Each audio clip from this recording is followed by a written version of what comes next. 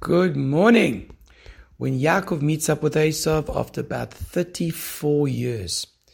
So what happens over here, very interestingly, is that after Yaakov placates him, he gives him his gifts, he makes him feel good. And they have a conversation, they discuss things, and Esav says, well, who are these people? Tell me about them, what's happened to you? And Rabbeinu Bechaya points out something fascinating in that conversation. Yaakov mentions Hashem a few times, and Esav never mentions him once. And you know what's so important here?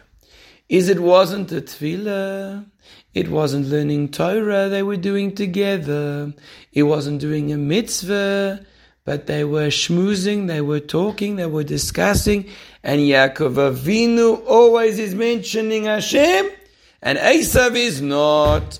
And I would say the following.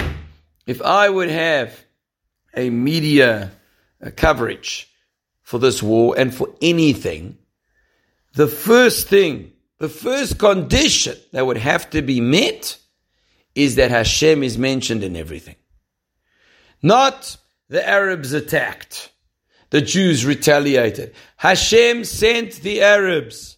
Hashem gave the Jews success. That way, you constantly looking up to Hashem. So Yaakov Avinu, even in talking, and not just talking with a Rasha, everything that he mentions is, this comes from Hashem, that comes from Hashem. And this is the hallmark of a great personality, a Torah person, when everything boils down to, it comes from HaKadosh Baruch Hu. Wonderful.